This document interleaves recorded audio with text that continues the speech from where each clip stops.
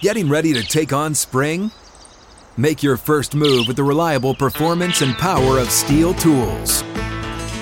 From hedge trimmers and mowers to string trimmers and more, right now save $30 on the American-made Steel FS56 RCE trimmer. Real Steel.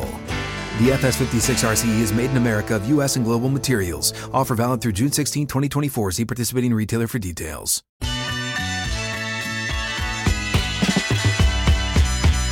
Welcome into the Friday edition of Hot Mic with Hutton and Withrow across the Outkick Network. I am Chad Withrow. If it looks lonely in studio today for me, it's because, well, quite frankly, it is. Jonathan Hutton, he's got a well-deserved day off. He'll be out on Monday as well. So I've asked someone to pitch in. In fact, someone that is very special. Not just very special to this show, very special to Outkick. And she has a rider in her contract that states, we must say every time, very special guest. She joins us weekly, but today she is a very special guest co-host. Charlie Arnault joins us from New York City, on with us right now. She's back co-hosting the show today, Charlie. I'll give you a round of applause as well. I always like opening with applause. Good job. The beautiful intro that you just gave me. That was... wow, I am one lucky special guest. Very special, very special. We love having you on the show, Charlie. Appreciate you filling in today. We're going to have a lot of fun. I'm going to start with something that's not necessarily fun.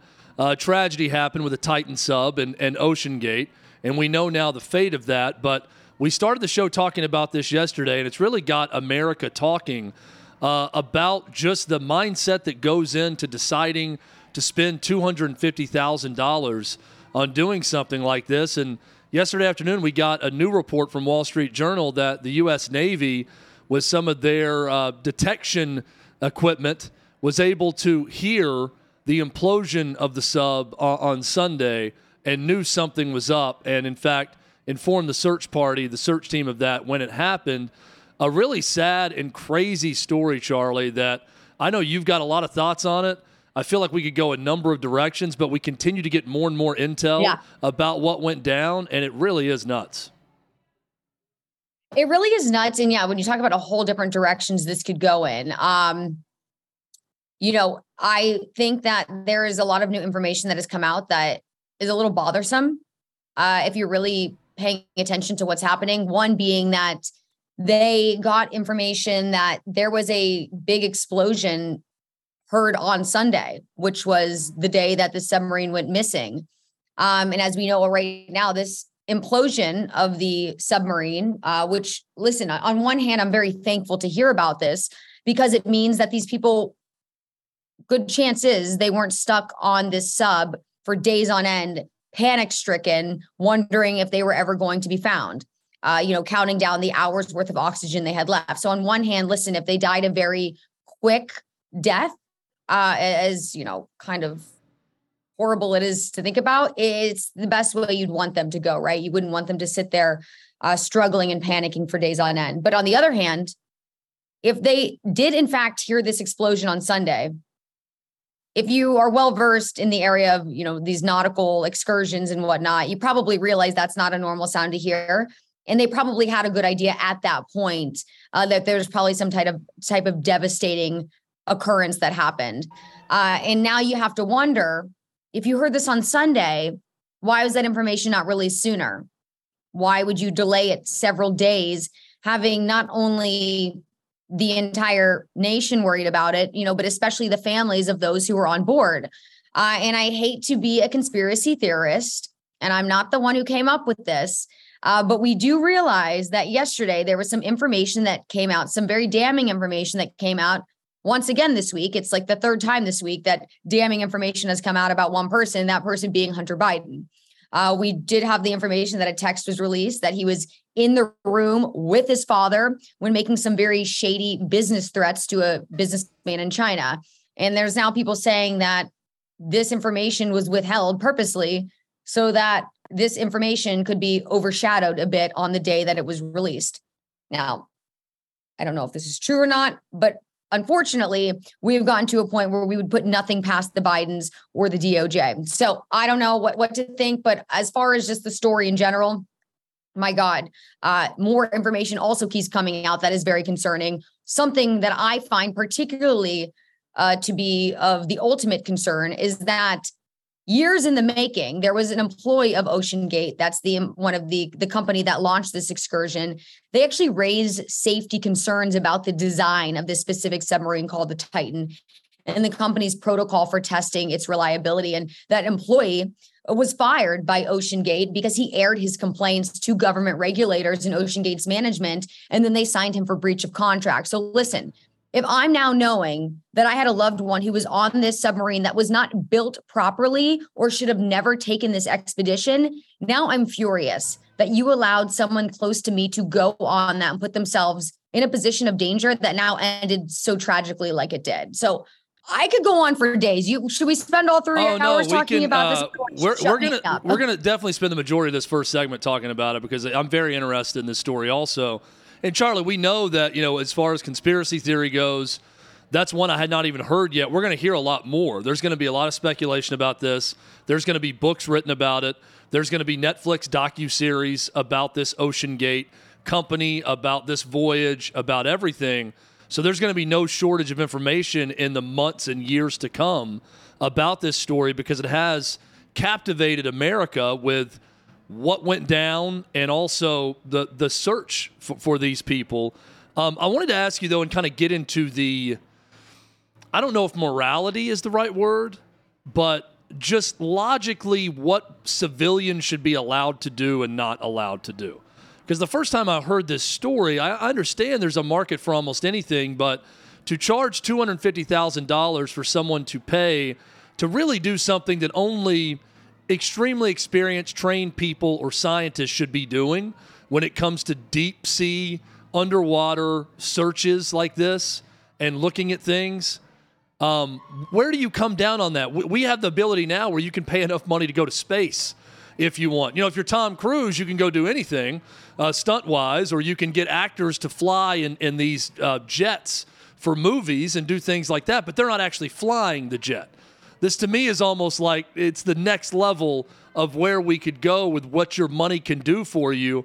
I don't really know where I fall on it. I guess people can spend their money however they want, but what do you think about the ethics and morality of OceanGate and this company even offering this up for people to experience? Well, the joke here is, and maybe too soon, but these people paid $250,000 for a one-way ticket, right? They expected a round trip. So unfortunately, they got gypped out of their money.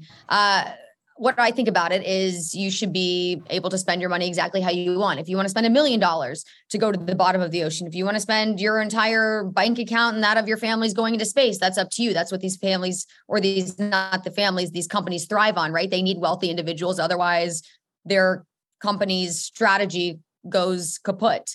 So I don't have any problem with how people want to spend their money. But if you're asking me, I don't care if I have all the money in the world. I'm not going to the bottom of the ocean. I'm not going into space. I want to stay right here where I can control what's going on around me. It's also free. It does not cost me a penny to sit on Earth. And I love the Titanic. I was one of the biggest, probably still am one of the biggest fans of the movie. I mean, it's kind of defines my childhood, if you will. I remember, just as a little tangent, I remember when I was growing up and went and saw Titanic, it was such that because it wasn't digital yet, they had to have an intermission, roll half of the film. We all had to leave the theater while they loaded the next tape. And then we got to come in and watch the second half of the movie. So they basically sent us all to the back of the movie theater, which is, pretty hilarious to think about in, retrospect.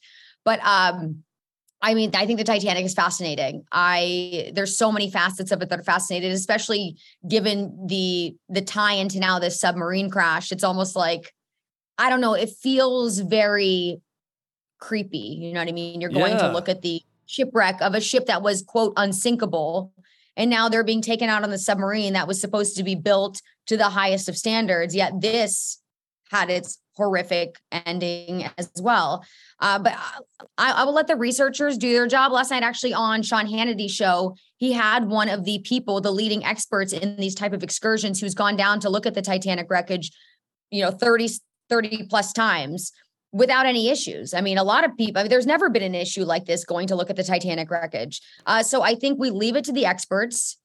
We don't try to make this something that should be, I don't know, you could just be anyone and go. But then again, I'm not running these companies and I'm not looking for $250,000 a pop. So, I guess I'm not the one to ask for it. I just know that I will not be partaking.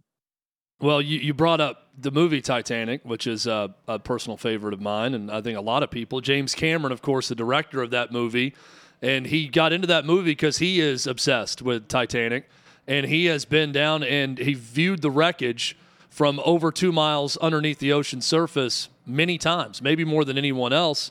Mm-hmm. Charlie, he's weighed in on this also and essentially said that many experts in the field, he talked about the community of people who go and tour the wreckage of Titanic, warned OceanGate that this is not safe for civilians, that what they're trying to do by charging people to go is unsafe, and this would eventually happen. Now, the OceanGate responded and said, well, we had safety in mind first and foremost every time, and went to great lengths to try to ensure safety for all of our passengers. But now you've got James Cameron, who's a bit of a nut also, in a good way. His craziness has inspired a lot of good art, like Terminator and Aliens and other movies like that. Titanic also, Avatar. But he's a guy obsessed with Titanic that's been down there a lot and said, maybe this wasn't the safest way to do it. I think in hindsight and retrospect, we can say, yeah, with the tragedy that happened, that's the case. But this wasn't the first time they went down there. This is something that happened many times before, right, with no big issues. Yeah, but it's not the question of, or is this an expedition that's safe enough to go down with civilians? That's not where the safety issue is being raised. The issue is being raised that there were safety concerns about this particular vessel for years now. They worry that the approach to the way it was built, the materials that they used, I heard some expert refer to it as, off the shelf type of products. These are products, when you think about the risk that you're putting people in and the immense amount of pressure that these submarines have to withstand to go down as many miles. And it's, they talk about the water outside of the submarine. Like it's so cold that it's literally ice. So the pressure that it has to withstand is so great that it needs to be made with the highest levels of care and expertise. And people said that this particular vessel, the Titan, was not up to standards. And they ignored those concerns. And now look what happened. So I can guarantee you there's going to be some major lawsuits in the near future. Yeah, and I think the fact that a lot of people that are just die hard, they have to get the thrill, they have to do it. The people who spend money to go into space on SpaceX, the people that spend the money with OceanGate to do it, if they see one person or one group that's done it safely, that's all the assurance they need to do it. They don't necessarily need to see it time and time again, hundreds or thousands of voyages before they sign up for it because they're so motivated to get it done. That $250,000 cost, that proves your motivation if you're going to go do this. So I'm with you on that. There's a lot of fascinating aspects of this that we can discuss. In working in media also, Charlie, there's some fascinating aspects of our jobs and doing our job. And if you're interviewing someone or you're presenting something, there are times where you have to bring up the uncomfortable or mention a fact that may not be the best for the subject of the interview or who you're talking about. This happened last night at the NBA draft when Malika Andrews gets ripped by almost all of Twitter for simply stating facts and bringing up the controversy surrounding Brandon Miller when he's drafted number 2 overall by the Charlotte Hornets. Charlie, you've been in this position before. Where you're presenting something. She's just doing her job. I don't think she did anything out of the ordinary, but yet people are ripping her because she was, quote unquote, bringing someone down in their moment of joy. What are your thoughts on this? I can't say that I fault Malika for anything that she did. That's right. As a journalist, you are expected to report the facts, which is hilarious because most of the journalists in our country don't do that anymore. But anyways, I see nothing wrong with what she did. I think even in the environment and situation in which she did, I understand that this is a night to celebrate and they don't need people to be reminded of the flaws of players from the past. I get it. But if this is what ESPN wanted her to report on, then she was doing her job. I think that if she went off script and decided, hey, this wasn't expected of me, but I'm going to take it upon myself to drudge up this, what I would say is probably a a big black mark on his legacy and, potentially being the accessory to a crime, which he was never charged or convicted of. But, technically, if you look at the facts, that could have been the case and things played out a different way, then I think she's in the wrong. But, it is what it is. I just think when it comes down to it, teams didn't care. They still don't care. They won't care. This is going to be a non-story tomorrow. I think people are, the thing is people are always looking to be mad about something. So it's not surprising that they would find this situation and try to turn it into a negative, because that's what people do these days. And you got to treat everyone like they're new to it, right? I mean, when you're presenting something, there's a balance between, hey, here's how a draft works, and these teams that are worse get to draft higher and a lottery happen, and when they draft them, this is what happens to the player. You assume that someone watching your program knows that part of it, but you also have to go into the assumption that for some NBA fans that maybe don't follow college basketball, maybe you're informing them for the first time about the Alabama basketball murder and what happened with Brandon Miller, right? I mean, there are plenty of people who watch things that wouldn't know that she's just doing her job informing her audience. Yeah, I mean, here's my thing. If you're a big basketball fan, especially if you are a honed-in Alabama fan and you did not know about this, then you were living under a complete rock. And I have to wonder, well, of course, I'm saying everyone tuning in, watching the NBA draft, they're not all big Alabama fans or college basketball fans. So you have to assume you have to, when I set up a story on here, I've got to sometimes say the story a little bit, just under the assumption not everyone knows what we're talking about. Even though, Charlie, clearly you as a very special guest, you know all the stories, so do I. But we have to treat the audience, right? Hey, maybe they don't know it. Listen, I think if there was 5 other players in the draft who were expected to go in the first round, because that's where all of the publicity is focused on, right? You don't get as much coverage on the second and the third rounds because people aren't as excited about those players. But let's just say hypothetically, which, crossing my fingers, there's never the situation where there's 4 players that got into some trouble on the level of this, like Brandon Miller, in the course of the regular season leading up to this draft.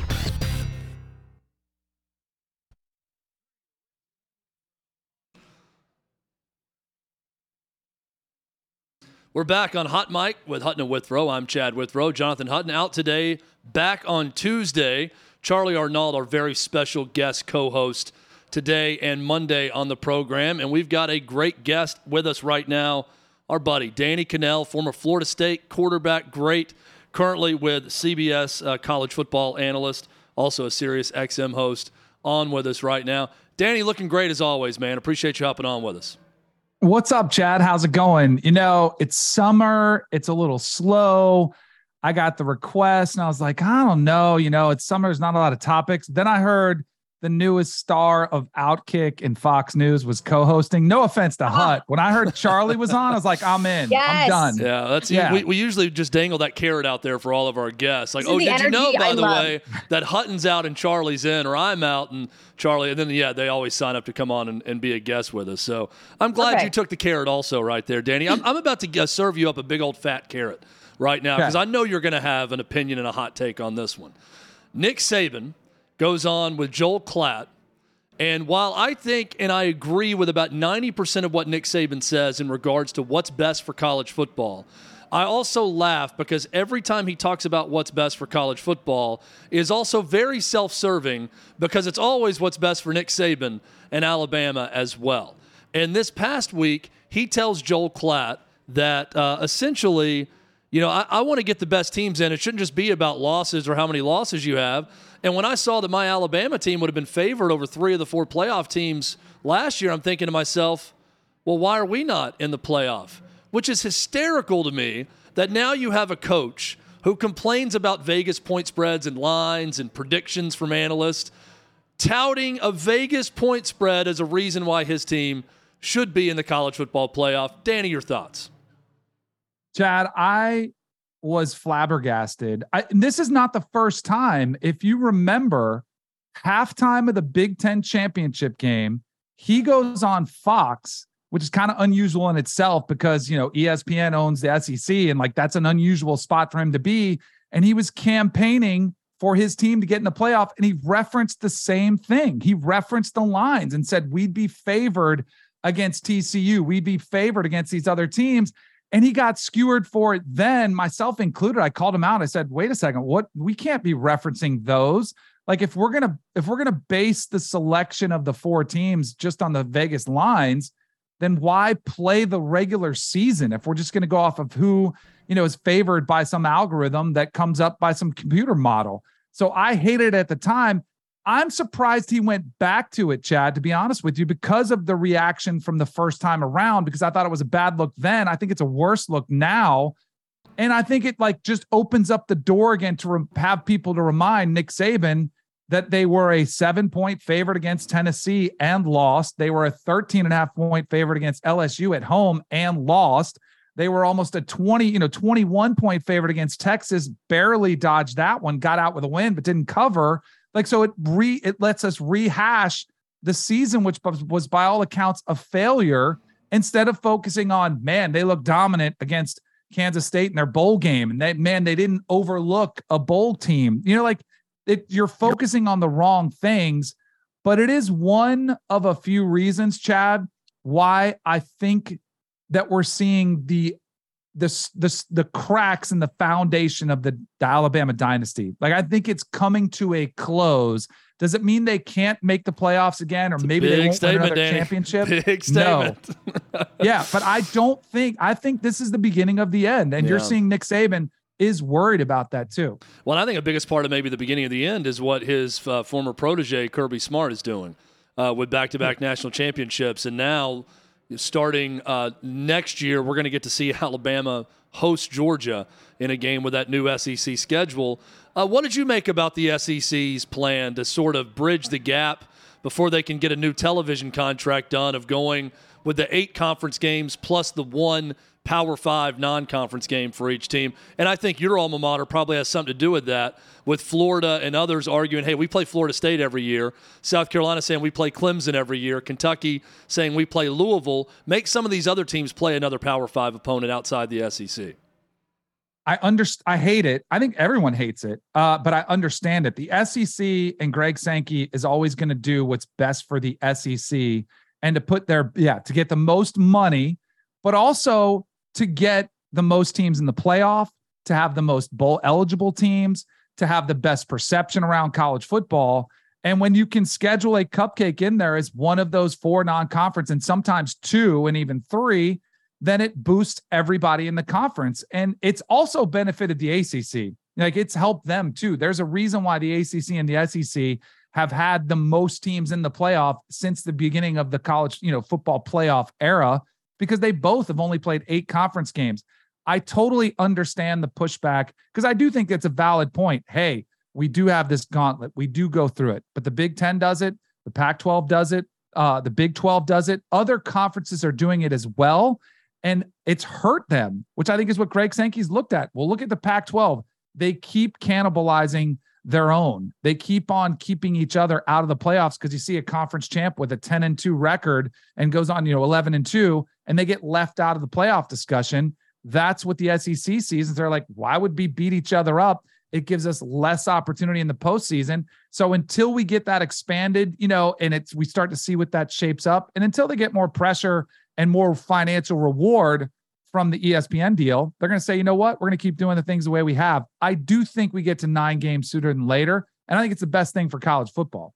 Can I say something real quick? Because I actually, you guys popped up in my Twitter feed, right? Was my radio show in it. So I watched your first segment. I've been enthralled with the submarine story as well. I think you guys left out one detail. Maybe you didn't. Maybe I missed it. No, but, please. because I'm with you guys. I'm kind of like, who would want to spend that much money to go down there to put your life at risk? I could maybe buy into it if once you got down there, you stayed in a hotel and you got to go out and scuba and you could explore and you could see things. But to go down in essentially what was your coffin and only have a window that's a foot wide, that to me was the thing that everyone's overlooking. You don't even get to really experience anything except you see it in the window. You can watch better on a TV, in a virtual reality from a camera. Like National Geographic, just why? Yeah, exactly. I can sit on my computer. And right. If you're going to a James Bond supervillain underwater, laboratory, and you could stay there for the night, I could see the appeal of that. But Yeah, going in that small little submersible. That's actually such a good point. And actually, now that we're back here, one more detail I'd like to add in. There's no bathroom on board, right? Yeah. So what if you make the mistake of not releasing, your fluids before you go down, and then you're like, oh my, and then you can't even enjoy it because you have to pee so bad. Right. Apparently they just did like what every family does on a road trip for your kids. Just hand them the empty Gatorade bottle or Coke bottle and say, here you go. Like, apparently that must be the model, the method that they use, because like a lot of things on this sub, it was not very well planned out. Hopefully Sorry no for the sidetrack. Yeah, hopefully no lemon lime Gatorade fans on that submersible. Okay, so I have another question getting back to the landscape of college sports. You probably heard recently North Carolina's head football coach, Mac Brown. He had some predictions for maybe the direction that the college football landscape heads in. He actually said on the Paul Feinbaum show that he thought student athletes were going to become more like employees of the university, where they're actually subjected to more of what is considered a salary cap in order to even out the playing field, since we're seeing so many people or athletes transferring to go to different schools because they see the off the field opportunities being just as great as the on the field. What's your thoughts as far as that goes? So Charlie, I love Mac. He's a guy I worked with at ESPN. We shared a studio together for a year. He recruited me out of high school when he was at North Carolina the first time around. He's like the unofficial, like, how a fraternity has a godfather? The coaching community is very much like a fraternity, and he's the godfather. Like, everyone looks up to Mac Brown. So it's similar to Nick Saban. When he speaks, people listen. When I hear coaches, and he's not the only one that says this, to me, it's amazing how far we've come so fast in the opinions of coaches on getting paid and pay for play, and they're all on board with NIL. 5 years ago, if you would have asked any coach about paying players, they all would have said, it's the worst thing ever. There's no way we can pay the players. We just can't do this. Then we say, and that they would have said the same thing about NIL. But now, and here's the key point, because they have to, they've bought in. And this is basically a survival mode for the coaches, because for the existence of the sport, the courts have ruled against the old model of amateurism. And so now the coaches are quickly getting on board, which I do think is smart. And they're realizing, okay, NIL was a step in the right direction. And I think a lot of coaches, and I actually thought this too, thought NIL was a good compromise. We don't want these players to be employees, but we think it makes sense for them to be able to sign an endorsement deal. If there's a Heisman Trophy winner to do a Heisman House commercial, why wouldn't we let him do that? If there's a guy who's a defensive player of the year, why wouldn't we let him have a car at the local car dealership? Like, that makes sense. What the coaches, and I don't think a lot of people anticipated, was the direction we've gone now, where NIL is a sham. It is more pay for play. And you're seeing high schoolers sign $8 million deals to go play, and they haven't built any brand. They haven't had any success. And so this has become very unstructured. It's wild. They don't have any control. And if you've ever worked with a college football coach, or any coach really, they want to control the controllables. There's nothing to control. They can't, because a player can leave anytime he wants. They don't sign a contract that's long-term. So they basically have no idea what their roster is going to look like year to year. So all of a sudden, quickly, they have come around on the employee relationship, that employee model that is coming, and it goes all the way up to the Supreme Court. Brett Kavanaugh has, on the record in the Alston ruling said, this is the biggest monopoly we've seen. You cannot have an unpaid workforce. So it's going to happen. The only thing that I'm scared of is they do want like Congress to get involved. And if somebody doesn't take the bull by the horns and come up with a model of their own, Congress will get involved. And I don't know if that's the best idea, especially considering what our politicians have done in other aspects. So it's coming, and coaches are trying to get on board with it. I think so that it happens sooner rather than later, because they hate the current environment, which is just players running amok and signing deals and leaving. And there's going to be some lawsuits from players not getting paid on NIL money. It's just a complete mess in the college landscape right now. Yeah, I can only imagine the distractions it causes. I mean, you are, the whole point of being an athlete is it teaches you, because I know, myself being an athlete, there's a lot of, it really lays the groundwork to have like a very disciplined lifestyle, to have good work ethic, to work as a team. And now it feels like instead of having that team atmosphere, everyone's really out for themselves. And that's the opposite of what you want to have in college sports, and especially the kind of lessons you want to instill in these young athletes before some of them go off to play professionally. Charlie, you make a great point. And I think it was even happened pre-NIL, and I don't know if it's a generational thing, but teams have always been about the team, right? It's always been like when I was at Florida State, when I went there, Coach Bowden, who's a legendary coach, had a shirt and it said this is at a time when you could preach as a head coach. He was more of a preacher than a head coach. He had shirts made up and it said God in big letters. It said team. And then it said me in the smallest letters in the bottom of the shirt. And the message was, get right with God. He's your first priority. Then it's your team. And then it's you are last. And we've flip-flopped that in so many ways, where now everyone is out for themselves. How do I get my payday? How do I secure the bag? How do I go ahead? And if I'm not playing, I need to find somewhere where I can play, as opposed to, you know what? My role on this team this year may not be what's best for me, but it's going to help the team. And I'm going to get developed over time. And it's not only the players, it comes in with the coaches too, because there's so much money at stake. It has really impacted, I think, athletics everywhere in a negative way, where everyone is out for themselves. And what makes me sad about football is the greatest team sport I think we've ever seen. And it's infected the game like a cancer, this selfishness that's crept in over the last 10 to 20 years. Danny Kanell, one of the very best college football analysts for CBS, SiriusXM host. Danny, thank you so much for your time today. Really appreciate it, man. Always great talking some ball with you.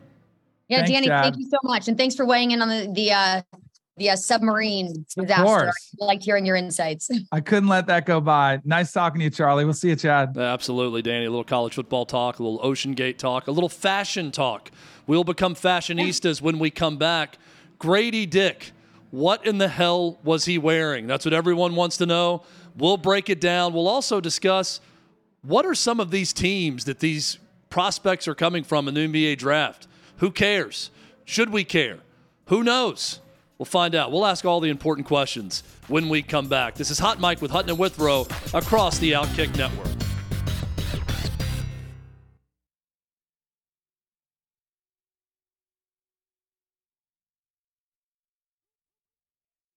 We're back. Hot Mike with Hutton and Withrow, but no Hutton today. I'm Withrow.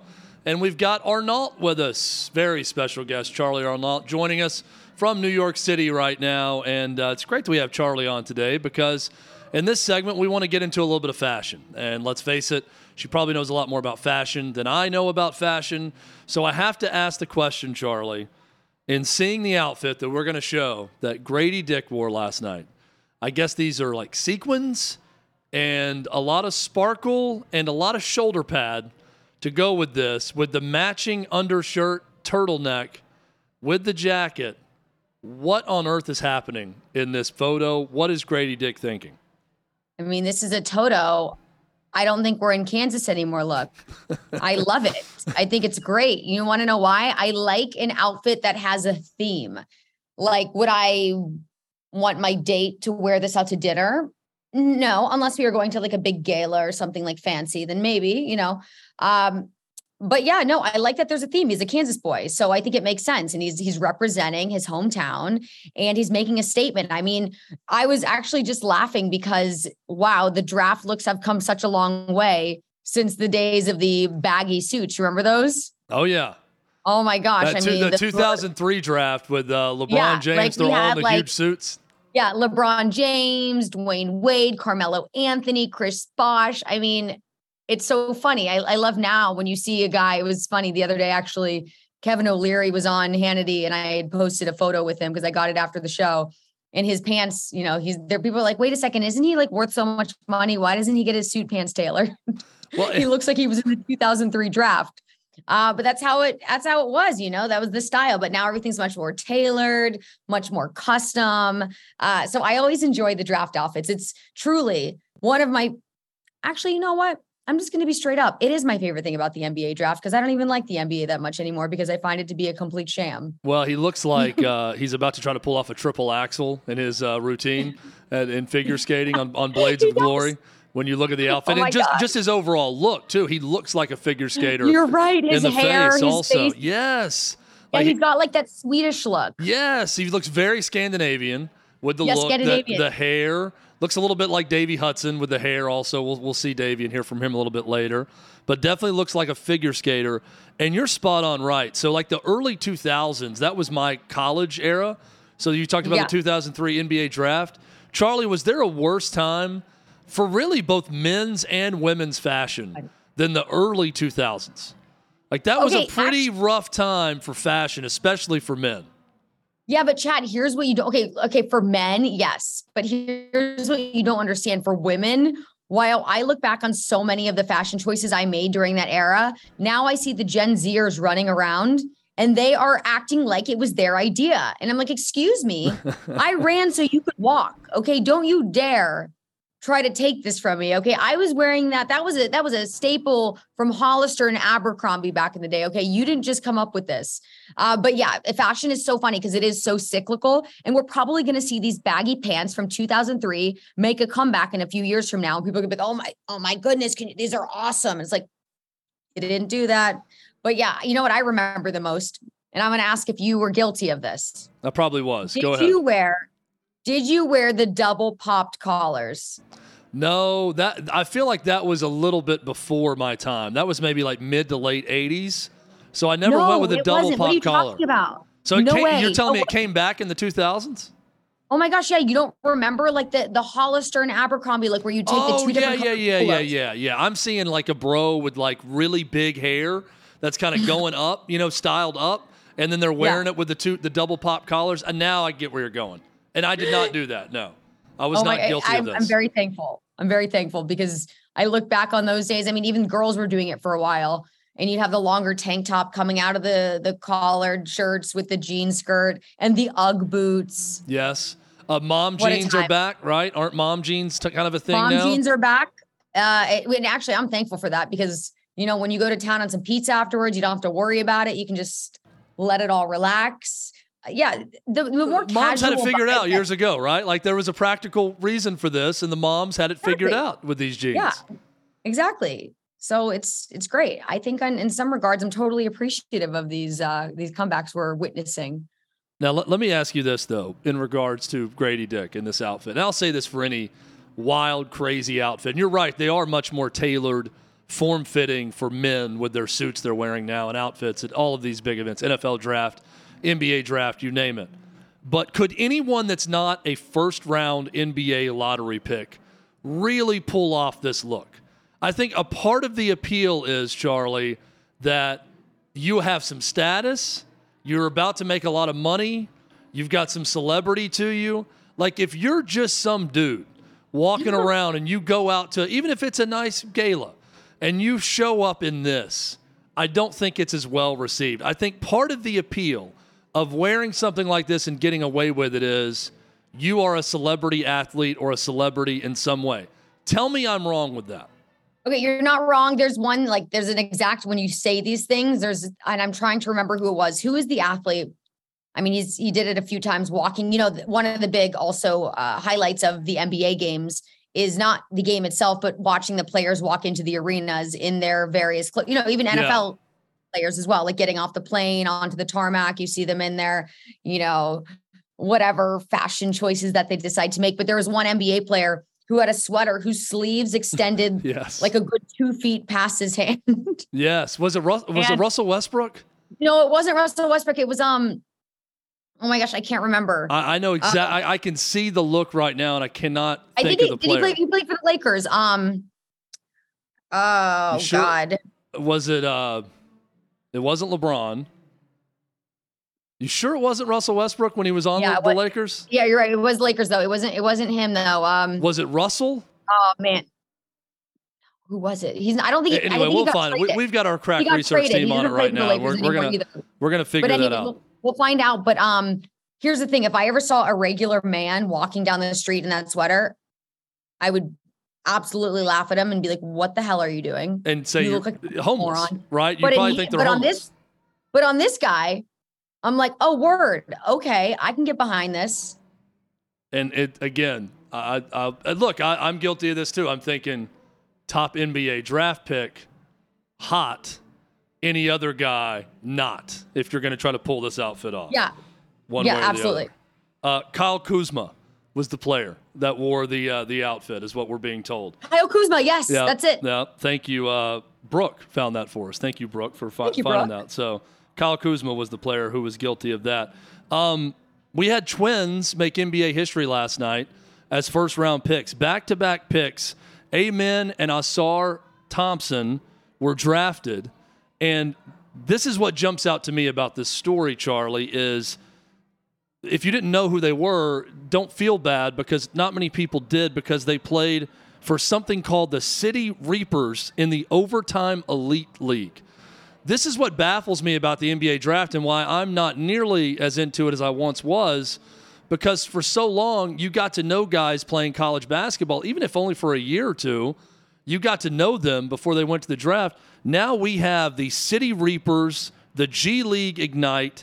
The European and international influence has been going on for a while, but multiple players from France, Serbia, New Zealand, Turkey, all drafted last night. When I'm going through that top 15, it's sad how few players I recognized or know, and even some of them that just had a flash in the pan, had a 1 minute of success in college for a year, that were drafted high in this draft. Yeah, I think it's interesting, especially you mentioned there's players all over the board. I mean, the other day I was in the Fox Business Studio and Jordan Haber was there, and he didn't even ever play basketball. And he was entering the draft because he found a loophole. And I was like, well, this is what we're doing now. All right, got it. The draft can no longer be taken too seriously. But you know what? I don't know. Like I said, the draft to me already has lost a lot of its luster because the NBA has lost some of its luster for me. So I didn't really watch a minute of the draft last night. I'm just going to be totally honest with you. Does Derek Jeter still have some luster for you, because he's making his Fox broadcasting debut tomorrow? Derek Jeter is a legend. He's still got some luster for me. Yeah. So I think, having watched the docuseries about him and seeing him more on camera, it's always hit or miss with these guys in media, because you can be a charismatic player. I think of Joe Montana as an example. Good-looking, charismatic guy, leader of men as quarterback for the 49ers, and then terrible as a television personality when he went and did TV. So it can be hit or miss with guys, but Jeter's one of those that he has such a level of gravitas every time you see him as the captain that I think it's just bound to work. And he's going to be on the call tomorrow for the London series, Cardinals-Cubs, 1:10 p.m. Eastern time on Fox. He'll be on with his old buddy A-Rod, Kevin Burkhardt, and David Ortiz. Oh, that'll be so fun. I think it's going to be good, Charlie, don't you? Imagine the most fun is going to be what we don't have access to, the commercial breaks. Yeah.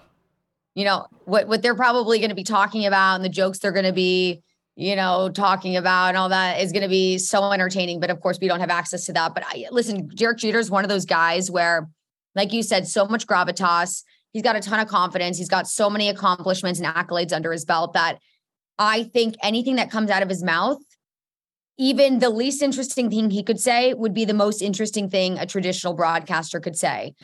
So I'm really excited to see what's in store for him. And I also think he's being surrounded by an all-star team who's going to pull the best out of him. And I think that's another thing, is you can have an athlete who's maybe not so trained or accomplished or seasoned in the broadcasting booth, put them around the right people, put good energy into the space, and they will be a champ. It's not what you expect out of them on day one. Sometimes it's what you get out of them more in the long run. So I don't see any issues happening with Derek Jeter, though. So I'm a believer in story over stat. I'm a believer in that on this show. I'm a believer in that when I'm watching a game. Stats can be helpful in terms of painting the outsides of a picture when you're talking about a game or calling a game. But I love the personal story element of any game broadcast. I much prefer that.